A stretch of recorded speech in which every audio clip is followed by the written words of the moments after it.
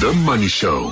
Shapeshifters. Been wanting to chat to this guy for a long time. The founder and chief executive of Batho Shoes, Theo Baloyi, is with us this evening. He created Batho Shoes 2015, I think it was. Theo, that's when it all started. Yeah. Started in 2015, Bruce. Good evening, and good evening to the listeners. It's a great pleasure to have you on. I follow you on Instagram. Somebody hacked my Instagram account and I haven't bothered to go back in for a while. But you certainly are a very active participant on Instagram. You live out your life on Instagram. You're constantly photographing yourself in warehouses and packing shoes and arriving at the office in the dark and leaving in the dark. 7 years in, you still seem to be working possibly harder than you were at the beginning. Yeah, for sure. Because I think, for us, our mission is pretty clear as to what is it that we want to achieve. We are a business that is rooted in service, if I would say that. Our mission says that we want to reignite hope and create sustainable jobs, and it's a task that we have taken up, on our shoulders. So it requires a lot of hard work, I guess, and a lot of compromise and sacrifice. Talk to me about the origins of Batho. How does it all start? What are you doing before you get into creating a sneaker brand? For me, I think it was more of a passion project than anything else, but it was a passion project that was rooted in service. So I am a product of opportunities. Have lived in Alexandra, where I basically started my entrepreneurial journey, or I would say the entrepreneurial bug bit me, an accountant by profession, had a privilege to work for one of the top 4 accounting firms, not only in South Africa, but abroad as well. But oftentimes when I came back home, visiting Alexandra Township, I would see that a lot of our people are unemployed, and predominantly the youth. So I just thought, that I should take it upon myself, because in my journey, I've been awarded a lot of opportunities. So I just took it upon myself to build a business that can, number one, reignite hope and create sustainable jobs and create, opportunities. So had to bootstrap everything else and start in a room in Alexandra Township, and start this business, that is around footwear. And now, talk to me about the sourcing of the shoes, the design of the shoes, the manufacturing of the shoes. How does that all happen? So, we start doing sketches, obviously, on paper. And we take those sketches once we live them, to develop them into 3D designs. And we send it out to our factories, which are our stakeholders or service providers. Then they go and source the materials that has to be used in the shoes, and obviously do samplings on the shoes and send them back to us. Once we are happy with the sampling, we will obviously, approve and go into mass production. And once we get the shoes, then, we would start retailing the shoes. Okay, I mean, that process, it's a huge thing. I mean, when you design a shoe, and I'm sure it becomes sort of more intuitive over time, but you design a pair of shoes and you send it off to the factory and you say, I'd like this in this particular material, please. And it comes back and you go, nah, doesn't work. Let's try something else. I mean, does it often happen that you sort of sending these samples back several times until you get the correct finish? A whole lot, and some of the samples that they don't even make it to retail or to our catalog as our product offering. Some of the samples we just say, okay, this is not going to work, so therefore we're going to can it, and that could be, 2 months after, 3 months after. So it's a very, I think, a tedious process, and it takes a lot of effort. So that is why relations in this business is very, very important, and you need to be very clear as to what is it that you want to develop and the technicalities of the shoes and the technology that needs to be used in the shoes. What is it going to achieve, or what is it that you want to achieve? And that really informs, how the shoe looks at the end of the day.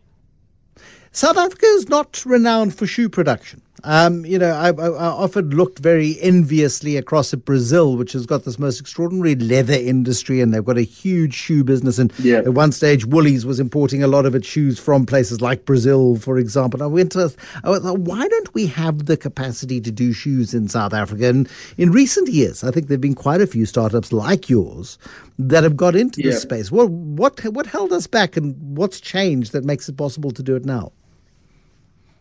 I think, for me, in my experience is that when I started the business, we started everything else locally. We had a factory down in Durban that could sort of pull and source the materials and the designs that he wanted, But unfortunately, the craftsmanship in South Africa, and I think it goes as far as textiles manufacturing in South Africa, it's not that great.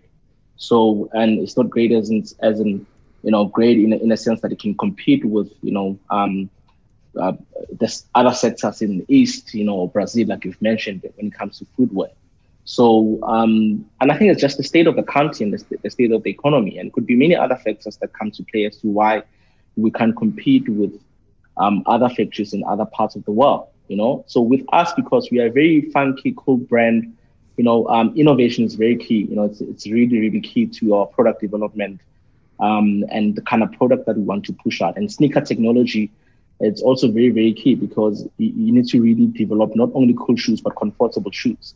And what we found the challenge was that a lot of the factories that we had at the time, that we worked with at the time in South Africa, they don't have the capacity, the resources, even the infrastructure to pull off the designs that we wanted, And to be honest with you, Bruce, as to why is it, I don't really know. I think it's just the state of the economy. But I see now that there's a lot of factories that we work with now in South Africa with our CSI projects.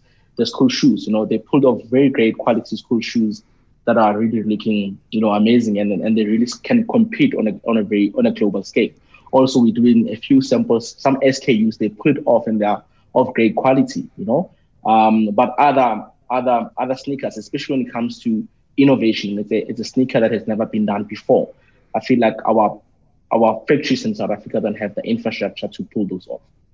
So where do you source the raw materials from? I mean, if we've got an issue with textiles and craftsmanship and all of this sort of stuff, how have you circumvented all of these obstacles, which for most people would have been, you know what, sod it, we're not going to do it. The Brazilians already have got the industry. Well, we're not going to bother. I'll find something else to do.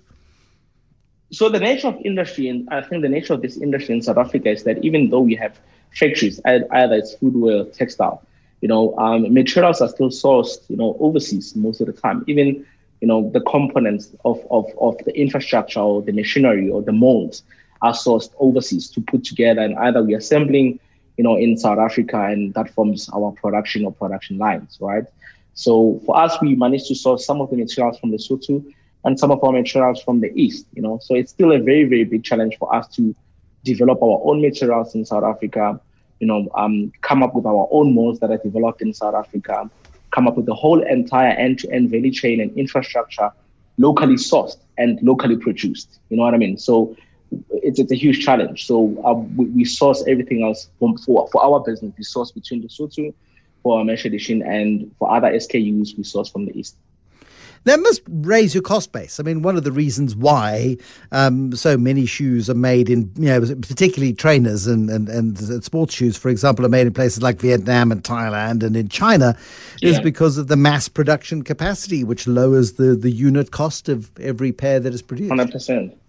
Yeah, for sure. That also comes to play, because you look at the East, we mentioned China, and then, they've got a huge, I think, capacity to really pull in a great product at a minimal cost as well. Whereas when it comes to South Africa, like I've mentioned, so if a factory in South Africa has to locally produce a product, with materials that are outsourced, that's a cost for you to bring the materials in the country. If you have to put an infrastructure together locally and you have to import a mold, there's cost not only to secure it, but also, import duties for you to get the mold into your factory, And that all of that adds up. And then on top of that, you don't even have the right capacity to compete with the capacity and the infrastructure that is already built in the East or other parts of the world, So that comes to play as well. There's a lot of factors that really contribute to that. And I think that is why sometimes even the big retail groups that we've got in South Africa, they opt to go, up to other parts of the world because the unit cost, it really, really plays a role. And the capacity that those factories have, plays a lot in terms of, pricing in South Africa. When we look at your retail strategy, I mean, you've got, when I last checked, 30 stores. How many are you at now? I'm still at 30. Okay, good. That's a relief because there was a hell of a speedy rollout. I mean, you were rolling out stores during the pandemic, during the lockdown. The first 24 stores, I think you must have started at the beginning of 2020. You had a plan, you had a strategy. Were you delayed? Did you have to postpone? Did you have to rethink the rollouts? Not entirely, but what the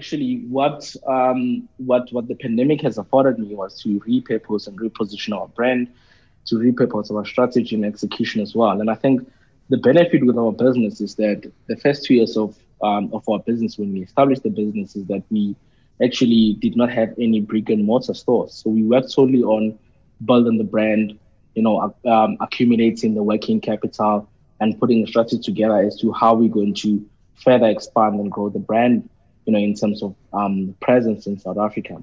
So when the pandemic came, there was a lot of room for us to have very good conversations with our landlords, our partners, as to how we can roll out stores at a very cheaper price or affordable price.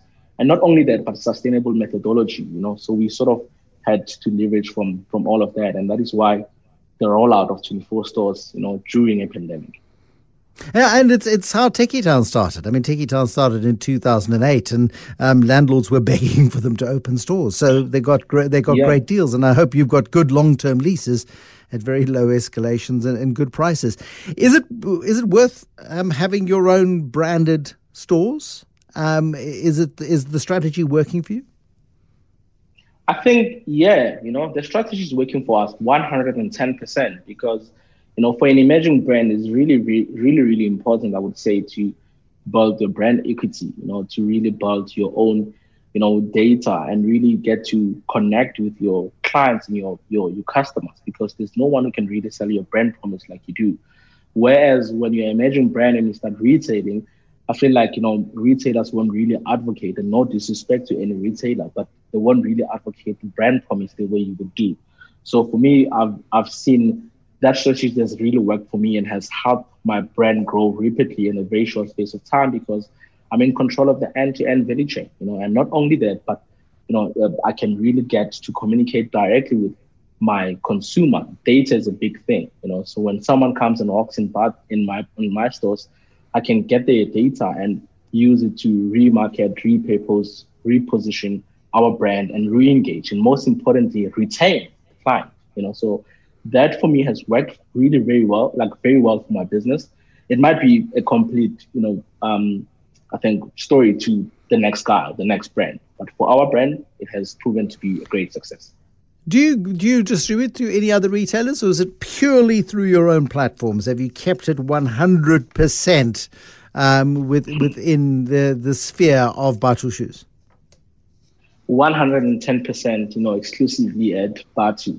This is from e-commerce, the whole end-to-end value chain, and most importantly, the omni-channel as well. So it's all exclusively retailed at Bathu stores, so Bathu platform. And then you've not raised funding. You've not borrowed money in order to grow. No. You've not fallen into you haven't yet gone into a franchise model. It's all about control. You're such an accountant.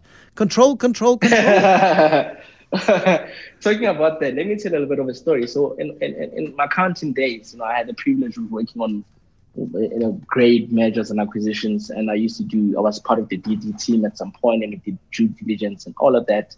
And when the balance sheets that I've read, oftentimes I wouldn't see a business that is 100% controlled. So you see it a lot in Silicon Valley, the tech companies, when they're startups and they sell equity.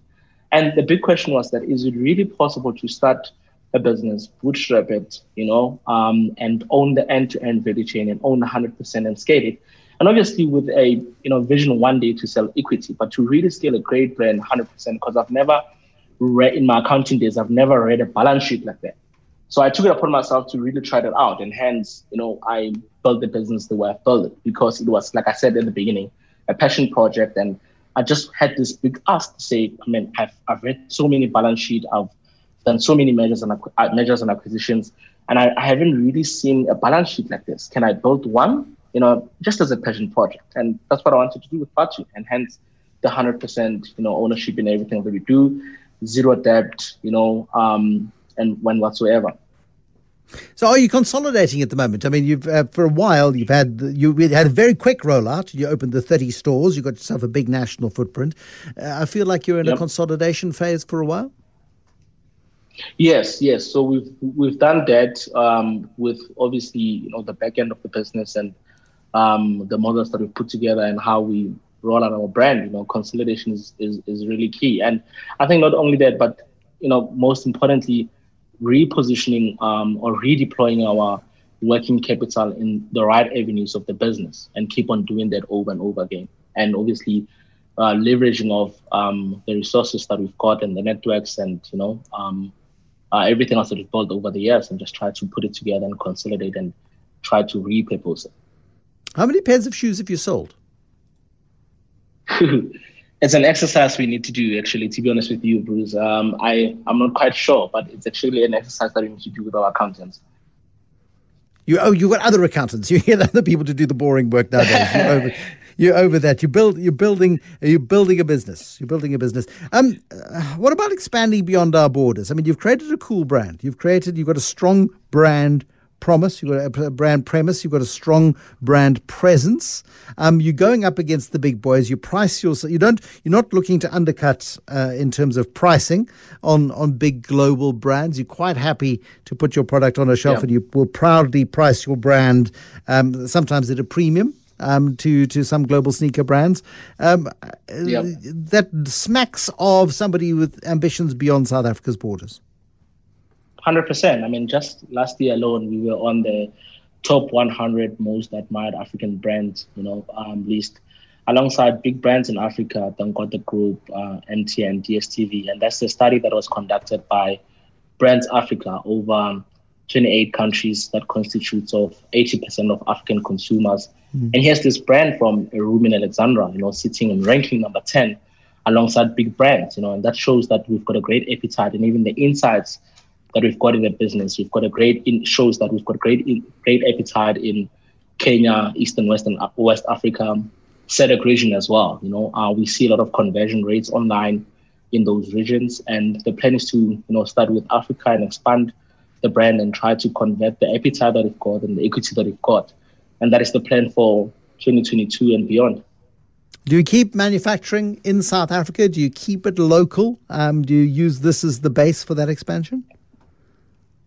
So that's part of the strategy. We're still doing analysis. So we're in talks with a few factories in South Africa, because at the moment with our current catalog, we've got SKUs that are from South Africa, and we've got SKUs that are from the East or other parts of the world. So generally speaking, I mean, you look at West Africa, they also have great, I think, infrastructure. Still, again, more or less the same as South Africa, but the infrastructure is really great. So the idea is to do manufacturing per regions where we trade and see how we can leverage off from the infrastructures that exist there, leverage off from the service providers that exist there, and stakeholders, that exist there. And it also help us minimize a lot of cost, as opposed to if we have to manufacture in South Africa and then ship into Kenya and so forth. So if we can have stakeholders and facilities that are already in Kenya for us to use and utilize for manufacturing, that would be great for not only for our business but for the local economy in those regions as well.